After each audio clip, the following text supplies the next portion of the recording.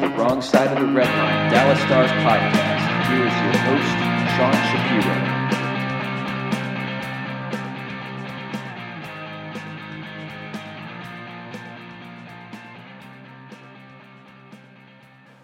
Well, hope everyone had a happy Thanksgiving. Ryan, how was your happy Thanksgiving? Hopefully happy.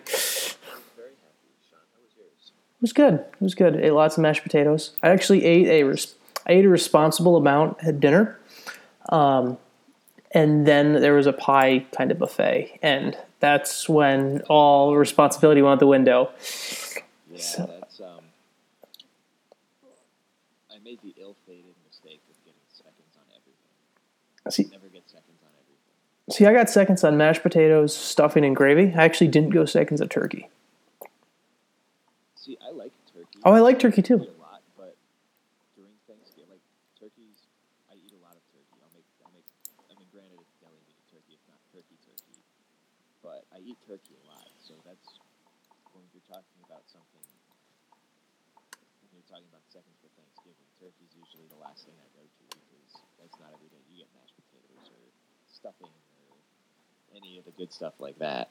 So that's usually I'm in the same boat. That's usually the last thing that I go for in terms of seconds. Yeah. And so, as I said, I was really responsible during the actual meal. And then there was pies laid out, and there was pumpkin pie, there was apple pie, there was pecan pie, there was just too many pie options, and I had one of every pie. And of course, you need to have ice cream with every slice of pie. Yes. Let's just put it this way. I was planning on taking the whole weekend off from working out because the rec center was closed because of Thanksgiving break. And I ate so much food that I felt it necessary to run outside in 35-degree weather on Friday. That's how bad it was on my end. Oh, that'll do it. That'll do it. Well, I mean, I think transitioning to the Dallas Stars, I think one of my favorite quotes and comments was, so Friday was Black Friday. Stars played it the day after Thanksgiving and won 2-1 against Vancouver. And Radek Fox said, well, maybe I should eat turkey before every game. Yeah, he should. Yeah, he scored. Go Radek. Yeah. Essa Lindell had a goal and an assist. So There's a lot worse things you could eat as a pregame meal other than turkey, I would think. There are. There's quite a long list of other crap you could eat that wouldn't be good for you. Speaking of which, I've always wondered, this probably isn't the platform for this, but this is something that irked me this weekend. We had a high school hockey tournament at the Ice Arena here over the weekend. Why do parents let their kids eat crap like McDonald's and Buffalo Wild Wings before an athletic competition? Even if it's not like high level, even if it's like youth T-ball, why are you taking your kid to eat boneless wings between playing baseball games? Laziness? It's like, wouldn't you think that they'd pack like a turkey sandwich and some apple slices or something? Like, dude, your kid's going to crap himself running from first to second base. I just, that hit, in hindsight, maybe it was after one of the games that this team came in, but that was something that I kind of had long thought about. And because whenever we get youth sports tournaments, we get just crushed with all these parents and teams coming in. Just see Buffalo Wild Wings between games. I've never understood that. I just needed to get that off my chest. If someone can provide me an answer for that. Well, to be fair, a 12-year-old eating a cheeseburger before running around is much different than you or I eating a cheeseburger than running around. That's true. The last time, granted it was rec league. It wasn't even anything serious. But when I used to play organized hockey, I couldn't even eat before games. I'd have to eat pasta or chicken or something, and it'd have to be like 6 hours before, or I would vomit. I mean, I remember even when I was a kid. We had the rule, but it was kind of like, if we're going to eat before the game, you're going to make sure we eat half an hour before we leave, at least. Right, and eat something light. Mm-hmm. I don't know, but I guess I never thought about that when you're 12, that you could probably eat an actual garbage can and be fine. So that's true. Yeah, that makes sense. Yeah. Well, back to the reason people actually listen to this podcast now. The Dallas Stars, who are getting ready to play in about 2 hours against St. Louis. So once again, we won't have the result of that game in this podcast, but I don't think it really changes anything that happens tonight. I don't really think it's going to change how things work, because most important thing we're going to discuss right now is, for the second time this season and just the second time in the past 5 years, Dan Hamhuis is a healthy scratch. And probably rightfully so, I would say at this point. Agree. If we're basing things on the last 5, 6, 7 games and not merely contracts. That is the big thing that you have to keep in mind. There are contracts that people consider when they make roster decisions, and that's one reason that he probably would have stayed in the lineup. But he has not been good. He had been playing lately with Julius Honka, and Julius Honka has been a nice little jolt to this lineup and done really well. But Hamhuis wasn't really providing. He wasn't really even providing that calming veteran presence. That. Hold on, the dogs are about to bark. Uh-oh. Oh, never mind. Not as bad. Okay, we can continue. He hasn't even been bringing that calm presence that you would have expected him to bring. Was not very good against Vancouver. The one goal against, he got turned inside out on. And then you have Patrick Nemeth, who's sitting up in the press box, and you have the first end of a back-to-back tonight. You play in St. Louis and in Detroit.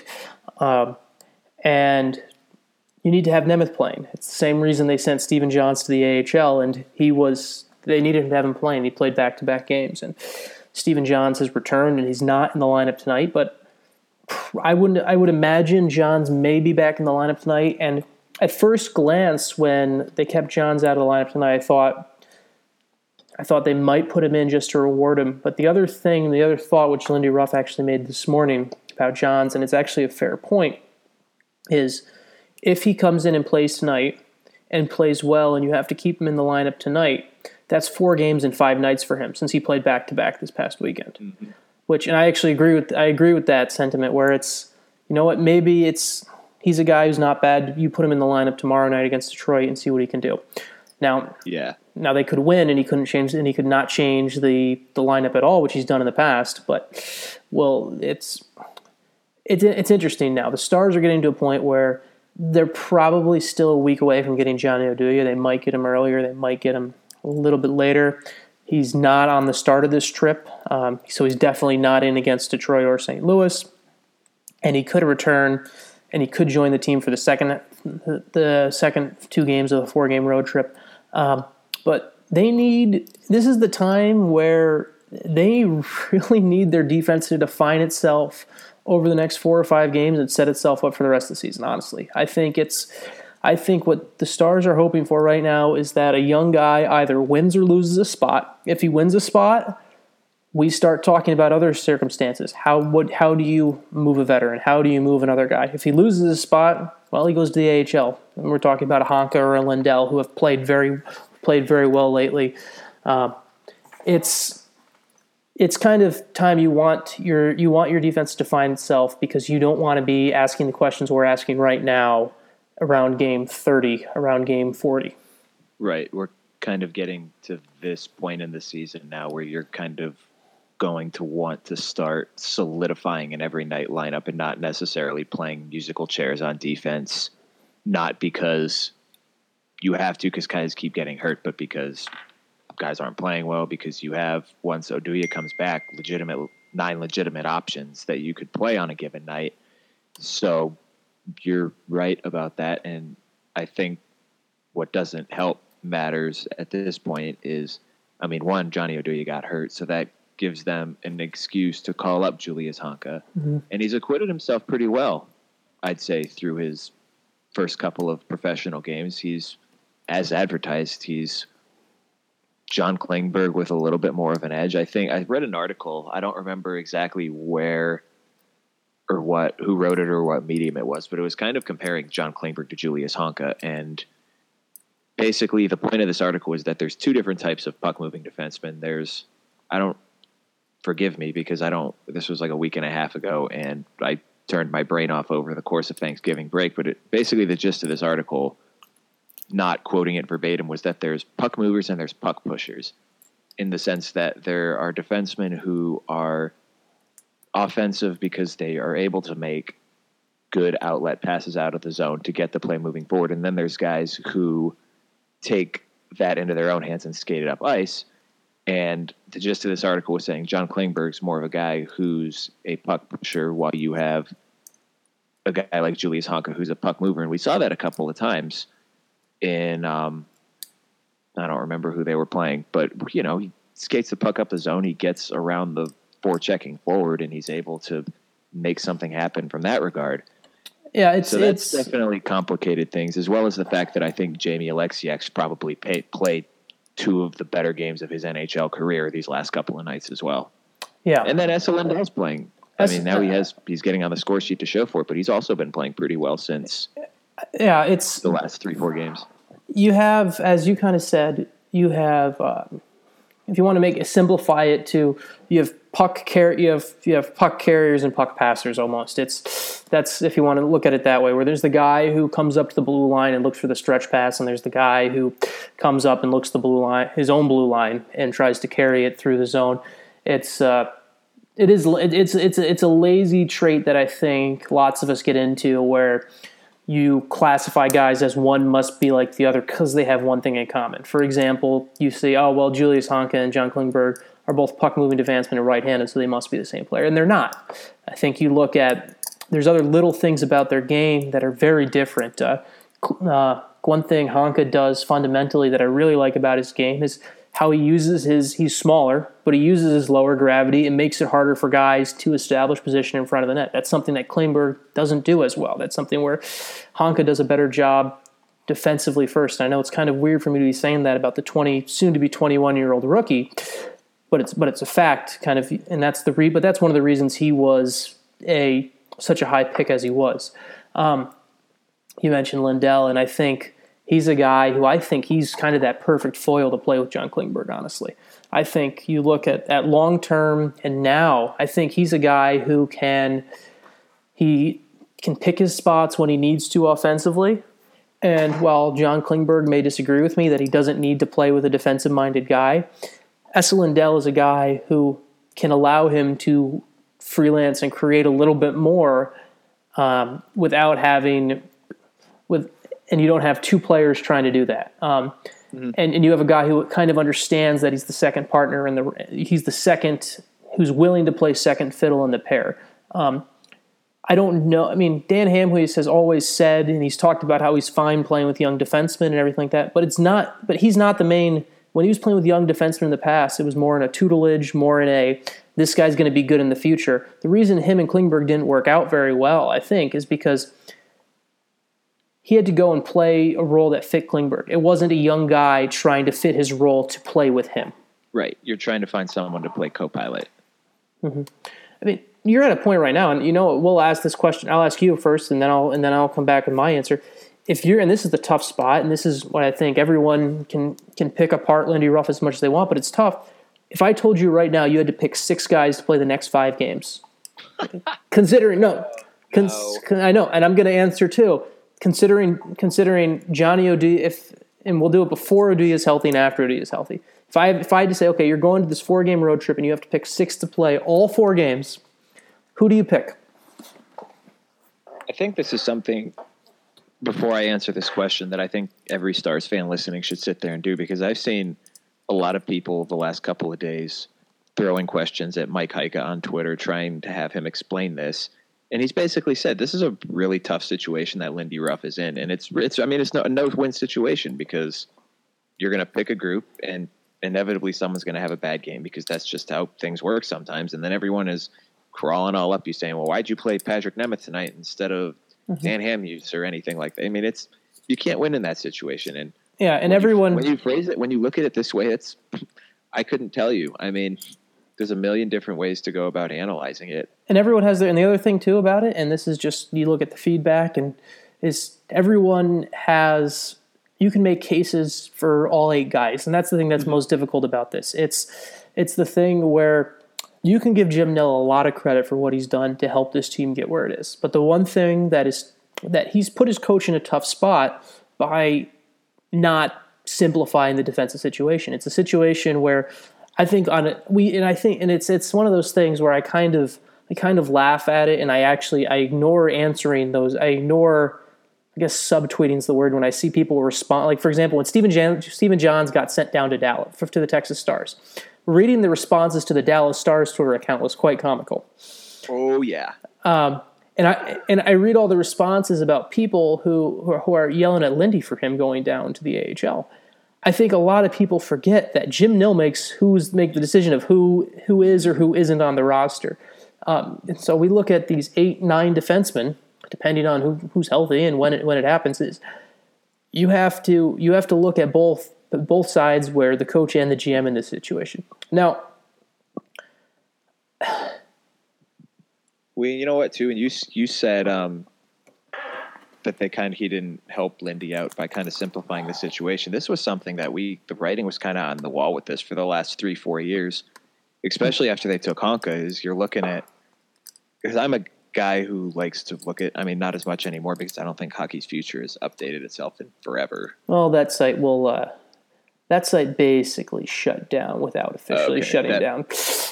That would explain it then. But that was something that as someone who used to get a paycheck from there and no longer does, I can tell you that. Gotcha. Okay, so that's one question answered. But you always look at the prospects coming up, and it was always, especially, they draft Alexiak, they draft Nemeth. You got John Klingberg was starting to establish himself in Sweden.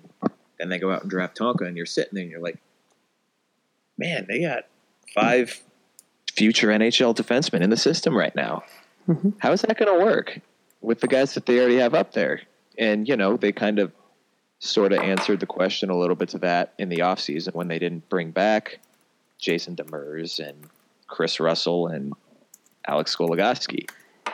But at the same time, they didn't trade anyone out from the farm. They didn't play sort of to that, I guess, organizational depth at all to acquire something that could have maybe helped out, like maybe another forward, or who knows, maybe a goaltender. Not that I'm not implying that there was a trade to be had, but you know what I mean? You're sitting there, and it goes back to what we've been talking about for the last 2 months carrying 8 defensemen, is it's just poor asset management.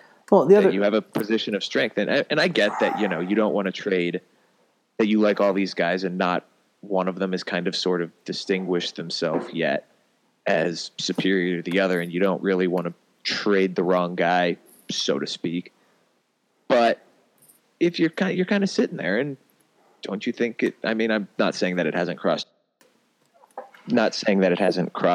Jim Nill's mind, but you'd think that maybe you're sitting there and I lost my train of thought. But you know what? I basically, the whole gist of it is you kind of let this percolate and didn't really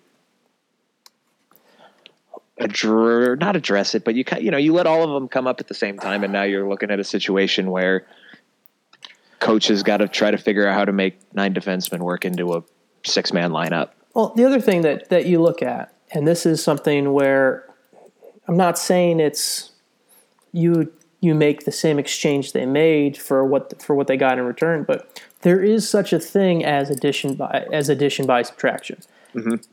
And let's go do you remember who they traded in November 2014? Who did the Stars trade away? Defenseman. I couldn't tell you off the top of my head, and you're going to tell me now, and I'm going to say, how did I forget that? Sergei Gonchar. That's right. They traded away Sergei. I just saw that on Twitter the other day, too. They traded him away. And bring up John Klingberg. Essentially to open up space, and when they traded him away, they traded away for Travis Moen. And I remember at the time, when that trade was made, Jim Nill basically said, we need to make a trade so we can have the space for our young kids to play. Mm-hmm. Now, it's not as easy because I don't think you have I think, for example, Hamhuis is in a better spot, is a better player right now, and was what's the right word for this? I think he was he was playing, but he was more of a, he was something you when they traded away Gonchar was just making things kind of awkward for how are we going to, why is he here? That's honestly what it was. Dan Hamhuis hasn't made it that yet, but you start to wonder where the guy who, and it also goes into an ego thing for the GM, would you consider trading away the guy that you signed this summer thinking that he was going to be the big part of your defense? Would you I mean, it admits failure it admits complete failure in the trade in adding depth to your defense from what you did in the summer. But do you at this point, do you look at it and say, okay, what's the market for Dan Hamhuis? How do we start to see if we can trade him for a pick, if we can trade him for a depth forward? Like Gonchar was traded away for Travis Moen, who was a guy who they brought in to basically be the 13th, 14th forward. I mean, as a guy who indiscriminately trades players on NHL 17, I would say yes. But obviously that's comparing apples to computer bags at this point. But, I mean, I understand that point, and your point is probably why it won't happen. Mm-hmm. But on the other side of things, I think that Jim Nill is obviously a smart man, and he realizes that the door for this team to win the Stanley Cup is wide open right now. Mm-hmm. And that if trading Dan Hamhuis makes your team better, I'd say if he can find a dance partner, he's going to do it. I would agree completely. I don't necessarily know. See, I mean, that's the other tough thing is I wonder if I'm in Lindy Ruff's shoes, I 100% would scratch him tonight. Mm-hmm. But I'm still also not 100% convinced that trading him would make this team better.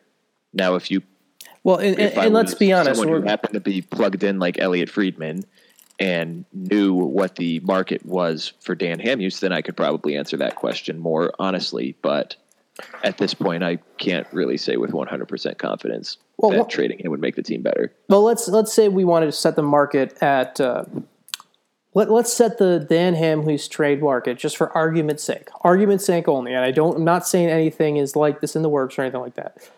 Let's say that the Dan Hamhuis trade value is at the same, is slightly less than what the Stars had to give up for Chris Russell. Let's say they got fleeced for Chris Russell. Take that in a heartbeat. Let's say, but you take away the actual NHL player. Say it's a prospect and a pick. If they were able to trade Dan Hamhuis for a guy of Brett Pollock's caliber and a second round, potentially conditional first round pick, I would take that 1,000 times out of 1,000 at this point. There you go. Because basing my rationale on this is, what's he, 34, 35 years old? Mm-hmm. So he's already past the tail end of his prime, I would say.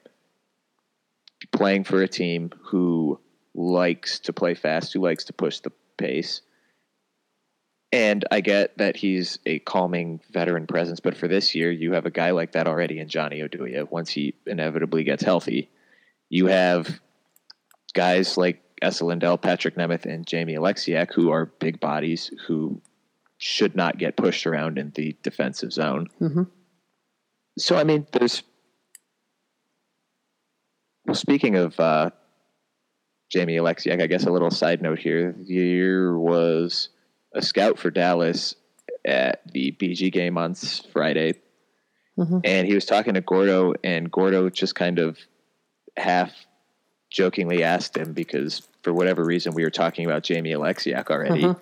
He asked him, "You're looking for the next Jamie Alexiak?" And he said, and I quote, "If that boy could play with a mean streak, could you imagine how good he'd be?" That's a fair assessment. I thought, yeah, I could imagine. That's a fair assessment, though. Yeah. But anyway, that kind of that kind of goes off topic a little bit, but that just randomly popped into my head. But yeah, I mean, if we're said, I don't know that would be the market, but if that's the hypothetical market, I'm taking that trade 1,000 times out of 1,000. It's amazing to think, and we talk. Even if Dan Hamhuis was consistently a top 6 guy this year, I would take that, because I feel like what you're getting, like the net gain from that, is still an overall positive, because I feel like whoever they put in the lineup for him just on how he's played this year, there wouldn't be a fall off significant enough for me to not say that Dallas wouldn't come out in the net positive in that.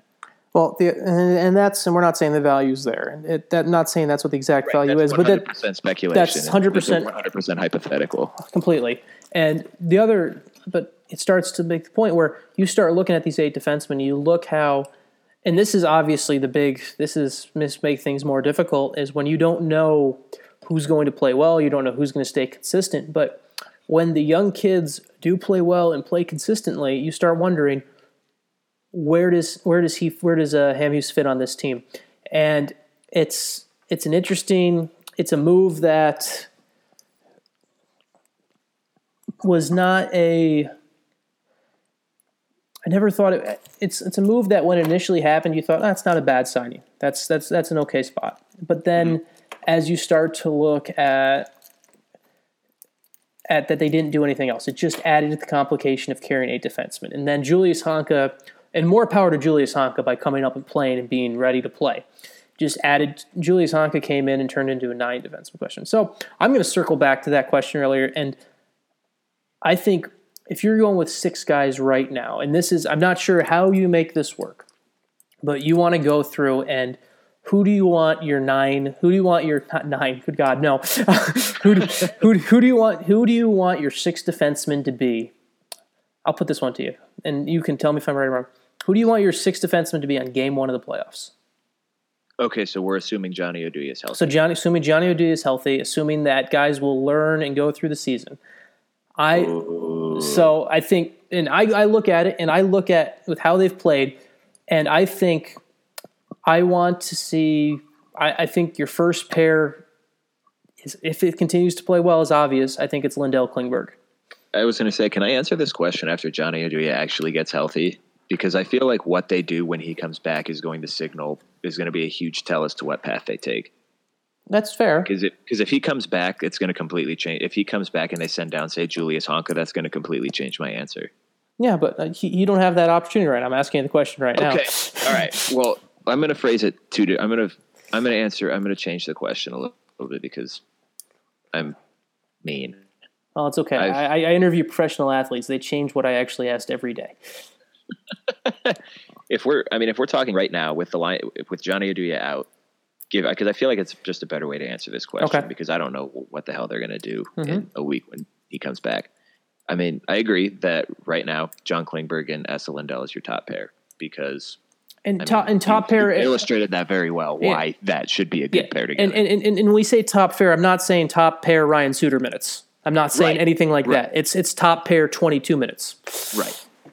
Then, I mean, I personally like the righty-lefty combo, so I'm probably after that going to go Steven Johns, Jamie Alexiak, just because I like the way that Alexiak's played. I think that he's starting to get more confidence now. And, I mean, the talent's always been there with this guy. Obviously, he was a high first-round draft pick for a reason. And maybe, now that he's sitting there, he's played a couple games in a row, he's starting to get confident. He's saying, man, they're starting to believe in me. He's getting more of a routine out there on the ice. And, I mean, it's just not on the ice, too. I mean, it's an everyday thing. I'm sure, I don't know if you've ever been told anything about this, but I'm sure I don't know if they do it the same when they know they're going to be scratched as opposed to playing if they change their pregame routine at all. But, you get in the lineup for 2-3 straight games. You start to get a routine down. You start to get comfortable on the ice. I like the way he's played. No, he's played well lately. Big body out there in the defensive zone. And I mean, talk about a potentially dominant pair if they ever figure out Steven Johns and Jamie Alexiak together. Those are 2 big human beings. No, that's a very good potential pair. I mean, that's a pair where if they both can, that's a pair where all the physical tools are there. Honestly, it's literally it's a mental thing for both of them. For both John, I mean, Johns. Let's be honest, Steven Johns has not played well lately. That's why he was sent to the AHL. He went down to the AHL, and with the Texas Stars, he had 3 goals in 4 games, and that's good. But I think one thing I want to say and I want to reflect out there is 3 goals in 4 games in the AHL. While that's great. Sure, he scored the game-winning goal in each game. Nice. But there's more to his. Stephen Johns is not the guy I care about how many goals he scored in the AHL, honestly. And there was the elements there. I heard basically speaking to a couple individuals who watched from both inside and outside the Dallas organization. There were stretches where he played really well in the AHL, and he obviously channeled that aggression and anger and was upset. And kind of he ran a couple San Antonio players through a wall. And then there was also times where he didn't look like a guy who's supposed to be a top 6 NHL defenseman in the AHL. There was times where he didn't have that impact where he'd like, well, hey, this guy is supposed to be better than everyone else on the ice right now. And there were times he didn't do that. So I really, honestly, if we're talking pairing of the future and what you'd love to see, Alexiak Johns, if both of them can mentally get it, it's a dream scenario because it's a huge defensive pairing. But the question is, can both of them mentally get and both mentally find that consistency for what they need to do? I don't know if they can, and that's the problem. And no one has any insight to what's inside each player's head. Right. But that would be right now. I'd love to see that. I'd love to see that tomorrow against Detroit, just to see that play out. I think I really like what Honka's done, and I don't think Honka's ready for an NHL. I don't think Honka's ready for the NHL right now where he plays 20 minutes a night. But I think Julius Honka is ready for the NHL where he's a third pairing guy. My third pairing, honestly, at this point would be him and Jordy Ben.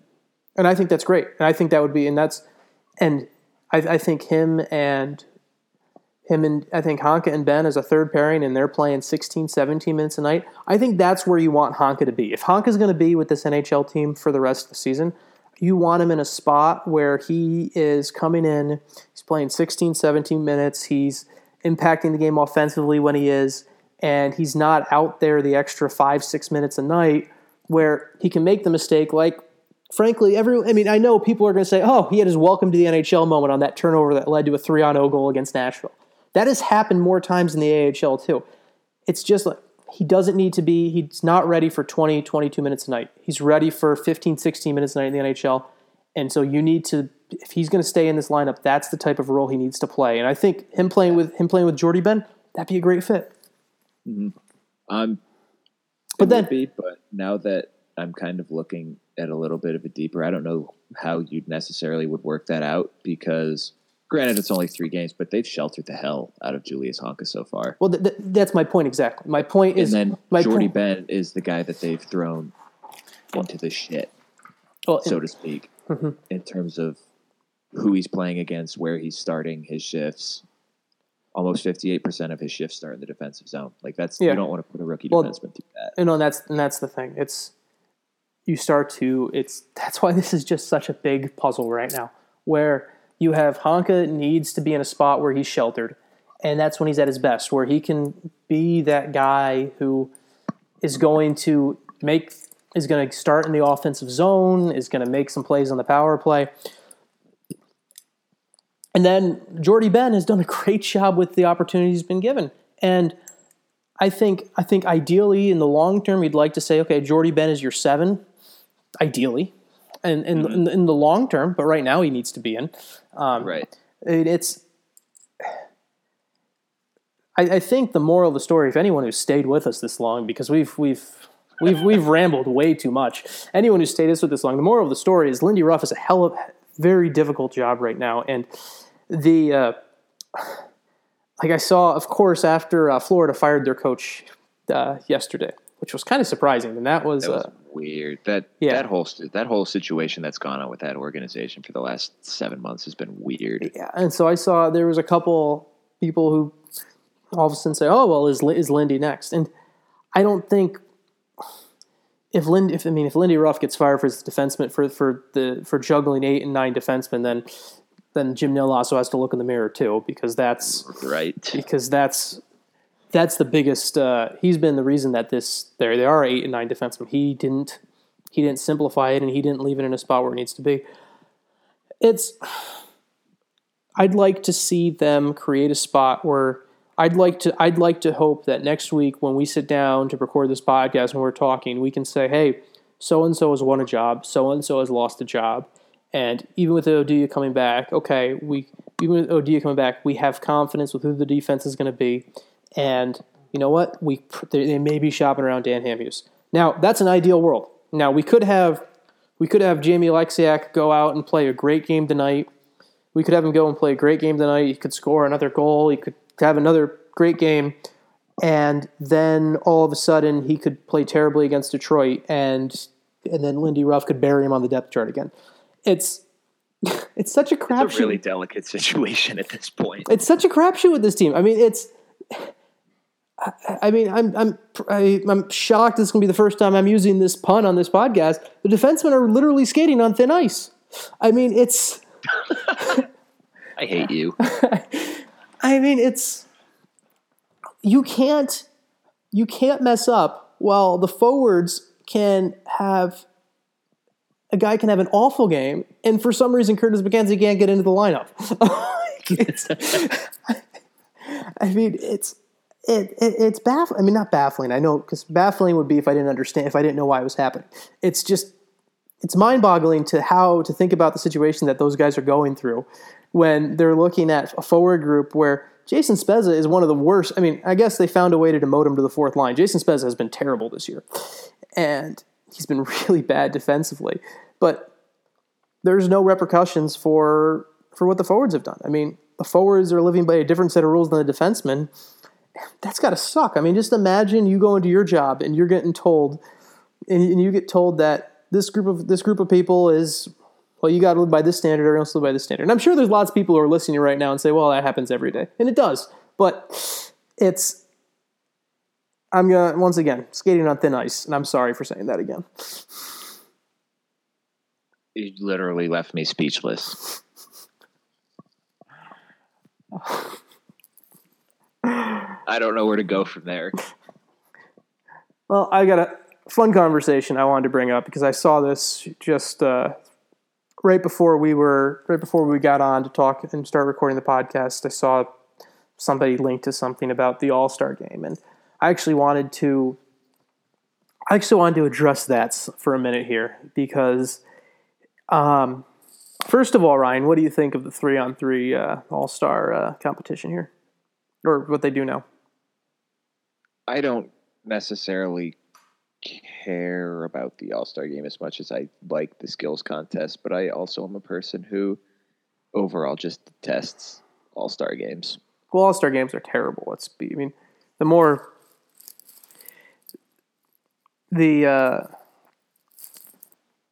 For lack of a better word, the All-Star games, the most entertaining part of me for the All-Star game is actually the skills competition, because that's kind of, yes. That feels like an event you can enjoy and sit back and relax and drink a beer while enjoying. Right. The fantasy drafts when they're all hammered on the stage. Yeah. But the thing I wanted to talk about was the fact that the NHL is now putting in John Scott rules to stop another John Scott situation from coming to the All-Star game. And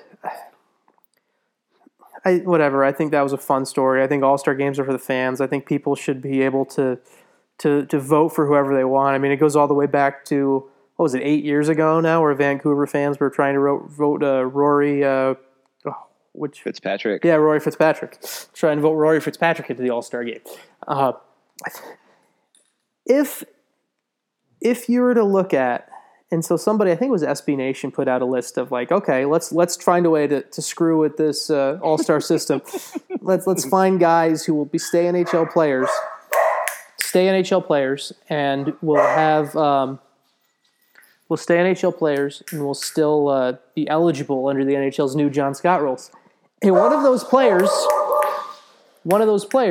was, as my dogs are barking, was Jamie Alexiak. Let's do it. I mean, so you know what? And this was a long aside to basically saying, everyone vote for Jamie Alexiak to go to the NHL All-Star game, because it would be awesome. Then maybe he wouldn't be the second most famous athletic Alexiak anymore. I'm not going to touch that one, but I'd like to. I'm not going to touch that one, but I will. I think if we told Dallas fans to go vote for Jamie for the All-Star game, and then just left it as a campaign for that, and then linked them to vote for Alexiak somehow, and didn't realize they were voting for him and not Jamie Benn. I think that's the way this works. Bait and switch. Exactly. And all I think could you imagine if that actually happened, that 2 years in a row, a podcast got you're giving us way too much. Elected into the All-Star game. Could you imagine collective brain aneurysm the mainstream media would have? You're giving us way too much credit right now. That's true. We probably have like 7 listeners. I mean, and probably 6 of them are you and I just checking to make sure the audio's okay. I mean, if we're being honest, I did watch the cheese video about 15 times. So you got to boost those views. Exactly. Well, I guess you could get all of Canada behind it too, because if you marketed it as another victory for the Alexiak family, I think you get all of Canada voting behind that. There you go. Exactly. That's the only way I'll touch that. Other thing that I wanted to mention and talk about this and throw into our conversation, and I put this out actually on Thanksgiving and got some interesting reaction, was I went through and played around with the expansion draft. And I'm not going to talk about who to protect overall right now, because that's an episode we'll probably do, honestly, later in the season. But one factor that has come into the expansion draft that since we know the details, it's going to be the Vegas Golden Knights, who honestly, and I know there's copyright issues, but let's be honest, everyone's just going to call them the Vegas Knights anyway. No one's actually going to use Golden. I hate that they left the loss out. Yeah. I get why Bill Foley did it, but it just sounds awful. Yeah, it sounds like he's trying too hard, to be completely honest. Like, this is slang that the locals use. Like, okay, so let's have the entire continental North America call it Vegas. No, it's Las Vegas to all of you. Well, what is... Thank you very much. Here's the thing I was thinking about Vegas. What three-letter acronym is now going to go on scoreboards? VGK? Is that what it's going to be? I don't know. Or maybe that's true, because you can't do loss. You can't do loss. He took loss. He got rid of... I mean, the headline... Let's be honest. The headlines write themselves if they lose on the home opener. I'm already looking forward to... Ended their first loss. Some people... I'm sure some people already have scheduled those tweets. But hold on, here I go right now. But it's so what? It's got to be VGK on the scoreboard. I mean, I'm maybe. I don't know. I mean, but it's gonna be great when someone goes and walks into a bar to watch a game and has no idea who they're watching, and it'll be so DAL. It's like, oh, it's Dallas and VGK. Is this the Veggie Kingdom game?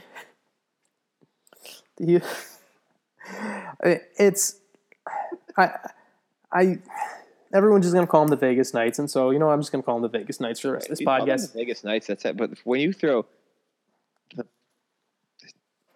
funniest tweet I saw was someone was like, "Las Vegas Golden Knights is a mouthful. Let's take out that first word." All right, Vegas Golden Knights. No, wait, not that one. Too late. We already made the T-shirts. I don't remember who tweeted that, but yeah. I saw that and I laughed for a solid 15 seconds at it. Well, in the video, I mean, I didn't watch the unveil, but I heard it was. Oh, it was a clown show. It was a snafu in every sense of the world. But to get back to my original point, which I almost forgot, was one thing that. And you can go and check back on Wrong Side of the Red Line for the story and the mailbag on this when I was talking about who I would protect in the expansion draft at this moment. And that can change as the season goes along. But one interesting name that comes into play is Valeri Nichushkin, who the Stars would have to protect if they wanted to keep him in the system. I mean, obviously, if Vegas didn't select him. But I look at it as George McPhee is picking an NHL roster. He's picking 30 players. He only needs about 25 to actually play in the NHL right now. And if you're going to tell him that, hey, you can start to stock your system and you can have this 21, 22-year-old Russian kid who was a first-round pick and is looking for a fresh start, I think he would be an easy pick for. I think honestly, if he's left unprotected, I think he's the player Vegas would take from Dallas, and that's obviously unquestionably. And so, if you're the Stars, and I don't care what other NHL player it is, do you protect Val Nichushkin over a player who actually is currently on the roster? I don't care who it is. Yes, 100%. Because I guess I should justify this. Yes, please justify this. So you're talking about at this point.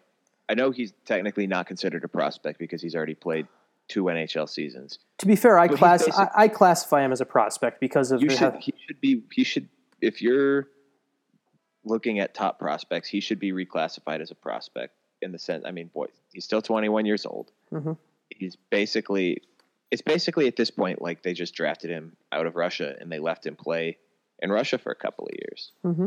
That's basically what it is at this point, because if he comes back, he's going to come back at 23 or 24, which is when most of those, as we talked about like 5 weeks ago, is when most of those guys come over here anyway at about that age. Mm-hmm.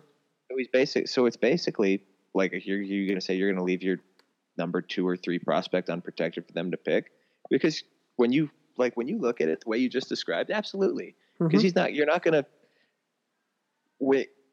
I don't think anyone still has an idea how George McPhee is going to build this team, because I think it's pretty much commonly accepted that the list of available players now is going to be completely different than the final list, because there's going to be so much jockeying in the meantime for teams to try to get to a position where they're left to expose the least attractive options possible. And for example, I mean, just one biggest thing out there. Let's be honest. There's no way that Pittsburgh has Marc-Andre Fleury and Matt Murray and leaves one of them available. Let's be honest. Oh yeah. That's the thing about it, because Fleury has a no movement clause and has to be protected. If Matt Murray's available, he's the starting goalie for the Vegas Knights next year.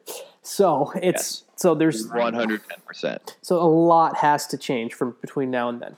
But if you're sitting there, and I mean, I love Antoine Roussel as a player. I love Brett Ritchie as a player. I read it. I don't remember what the final determination came down to. If it's between Antoine, I think I remember. What did you say? It came between Roussel and Nichushkin? I agreed with you. I protected Nichushkin. I had my first 5, and you can go read the article for my reasons, and I'll put the link with the podcast here. But my first 5 are Spezza and Ben, who you have to protect, and you were going to protect them anyway.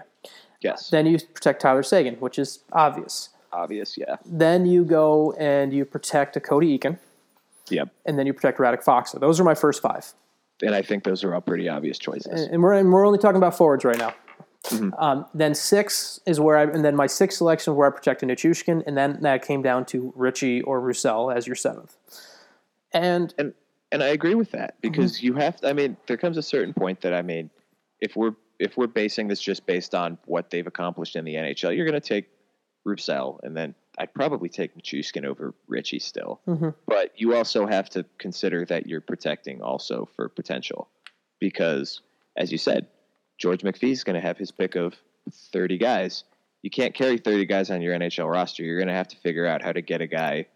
Get a couple of guys who are waiver exempt or who are on 2-way deals or whatever. And that's where you get a guy who's playing in Russia that you don't have to worry about for a couple of years. And honestly, he's the perfect player too, because Nichushkin's the perfect system player for Vegas to pick for this other reason. I don't know when I haven't seen enough details on this. I don't know if they're going to have an AHL team next year. That's one less player he has to worry about assigning to the AHL.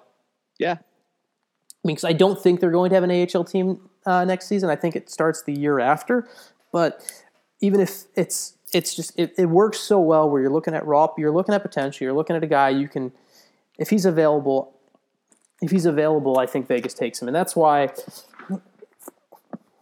you agreed with me, and I'm going to continue to defend my point that the Stars are going to protect Nichushkin. And you have the other parts of the expansion draft. I think if you leave Roussel unprotected or Ritchie unprotected, I think there are options. And this was before he was a healthy scratch tonight, and before he was before we talked about possibly trading him. I think the other guy who could be a viable option for Vegas is they look at Dan Hamhuis as a guy who they could nab because he was a 1-year contract. Dan Hamhuis looks like a player who could spend 1 year in Vegas and then be let go after 1 year, since Vegas probably is not going to be. I know they talk about how they're going to be competitive, they want to be competitive, but they're probably not going to be a real legit contender for 2 or 3 years. Right. And he's a guy, if I'm Dallas, I leave unprotected because, as you said, he's got 1 more year left on his deal. They signed him as a stopgap guy to get to the next wave. Agreed. But if we're talking about that next wave, that maybe that learning curve got accelerated a little bit by bringing up Julius Honka. So maybe Dan Hamhuis is not a guy who has a place on this team next year. Yeah, I agree. That'd be a very easy way to kind of, you lose Aduya to free agency and you let. Well, here's another question. What if Vegas goes out and signs Patrick Sharp in their exclusive negotiating window before the expansion draft? Then you don't lose anyone. Then you're not losing anyone. I know. Here, the thing is, I know. I mean, you're still losing someone because I'm sure they'd love to bring Patrick Sharp back, but Vegas has gone. I know McPhee has said there would be no drawer deals, where there'd be no deals where we're going to sign a guy and then we'll wait to officially announce the signing until after the expansion draft so we can get more players. I think I believe that he has good intent, but if you could be in negotiation with a guy and then the guy says, well, hey, I want to talk to everyone else as well, and then comes back to you, I think things like that are very possible for those not actually happening before the. I think the only way that, let's say George McPhee wants Ben Bishop as his goalie. Let's just say that. Ben Bishop will be an unrestricted free agent. That's the type of guy who would be signed before the expansion draft. Well, here's another thing. I saw an expansion draft the other day that had them taking Tyler Johnson. Well, I'm pretty sure he's an RFA, so I mean, I think he'd fall under the exclusive negotiating window thing too, but he wouldn't? I don't know the answer to that. I don't remember if it was just UFAs or if it was UFAs and RFAs too. It's UFAs. RFAs are still protected. Okay. But is that something you maybe roll the dice on saying, hey, or if you're talking to him and he seems interested, do you say, all right, well, we're going to see how this goes, but we want to take another guy? Like there's so much stuff that can go on, and it's so fascinating to think about. Oh, it's really no idea how this is going to play out. It's really interesting. I mean, you think about, and it's a different expansion than ever before. Like you go back to when Nashville entered the league, and a lot of people won't realize this, but David Poyle's first pick was Mike Richter. Mike Richter obviously never played for the Nashville Predators, but he went back and re-signed with the Rangers, but the Predators then got a compensation pick for it. Like, the Predators went and tried to game the system completely when they came into the league. No, seriously, they went and they tried to game the system completely. They picked a bunch of guys who they knew would sign with their old team, but those teams under the old system, they got compensation when those players signed with their old teams. So it's going to be fascinating to watch. I'm kind of bummed that there hasn't been an announcement of how we'll be able to watch this live, because I don't know if there's a good way for us to be able to watch this live, but it would be fascinating for them to do something where we can see to see this a 24/7 behind this. Yeah, I'd love to see that. I wanted to circle back on something. So I had damn, the Golden Knights need to get on that. Their marketing department, that'd be a huge completely advertising boon. I would watch the hell out of that. Yeah. Circling back to Nichushkin real quick, we talked about how you got to reclassify him as a prospect. I had him in my most recent top 10 prospect rankings, and shameless plug right here, which you can see. The updated rankings come out on Wednesday this week in the most recent issue of Dallas Stars Prospect Insider, only $3 a month. Shameless plug. Back to I had in my top 10 rankings which were most recently updated in September, right after Traverse City, I had put Nichushkin as 5th in the Stars system. I had Honka at 1, I had Gurionov at 2, I had Dickinson at 3, I had Tufte at 4, and I had Nichushkin at 5. And honestly, it was kind of one of those things where probably should have put Nichushkin a little higher at the time, but I just had we had just kind of figured out that he was leaving and things like that. Right. And we're like, you adding a guy into the rankings, and excited about what I'd heard about Riley Tufte and seen of Riley Tufte, and he'd probably be ahead of Tufte right now, who's He's still a young kid, keep that in mind, but a guy who's still trying to find his way in college a little bit longer than you would have hoped. Yeah. Now, we're not breaking down Riley Tufte's game. We're talking about Val Nichushkin right now. Moral of the story, I think you have to protect him. Another thing I wanted to talk about before we go is you take a look at the Stars team, and if you're going to look at December starts Thursday. I think Thursday is December 1st. Yes. I wanted to talk a little bit, and it's not even debate him. It's just give him credit for it. I think the biggest success story of this Dallas Stars team and we didn't even give him enough credit last week when we talked after the 20-game point of the season. It's Adam Cracknell. I mean, I think you take a look at this team, and Adam Cracknell was a guy who many people thought was going to be an AHL player. I thought that as well. But he's been one of their positive players. I mean, the other day, he's been playing fourth line center with Jason Spezza on his wing. So, and that's I don't know. I guess I'm trying to pick out some kind of success story before we go today. No, yeah, that's definitely a good one. He's been a fantastic signing. Oh, it's been a great sign. Season. It was a no risk, high reward signing. That's what it was, honestly. Yeah, it was.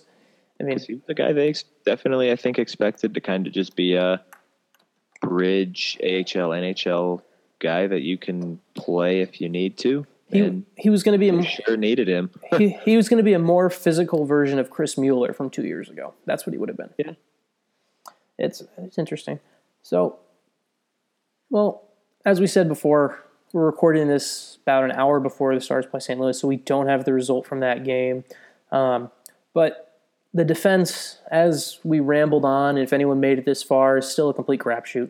It's a tough job to pick 6 guys out of 9 right now. That's really what it is, and he's not getting much help with doing it. It's something where Ruff is in a position where he has to pick from it's not a bad hand. It's a hand with there's no solution that he can put together. He can't put together a lineup without somebody somewhere, whether it's media, whether it's fans, whether it's even the players, somebody questioning and saying, well, he should have played this guy instead of the other. It's a tough spot. And I don't know, I think we should just rename the podcast like the 9th defenseman or something like that. But I mean, I'm okay with that. The 9th defenseman podcast. That overcrowded blue line. I don't know. That'd be a great name for a sports blog. Overcrowded blue line. There you go. We're giving out free ideas here. Send royalty checks to send royalty checks to the address listed below. With that, we'll let you go. Everyone, have thanks for listening. Hope you all had a belated happy Thanksgiving, and we will be back next week. And I'm sure we'll be speaking then about how the Stars can juggle 10 defensemen and are all of a sudden deciding to skate 3 lines and 12 defensemen a night.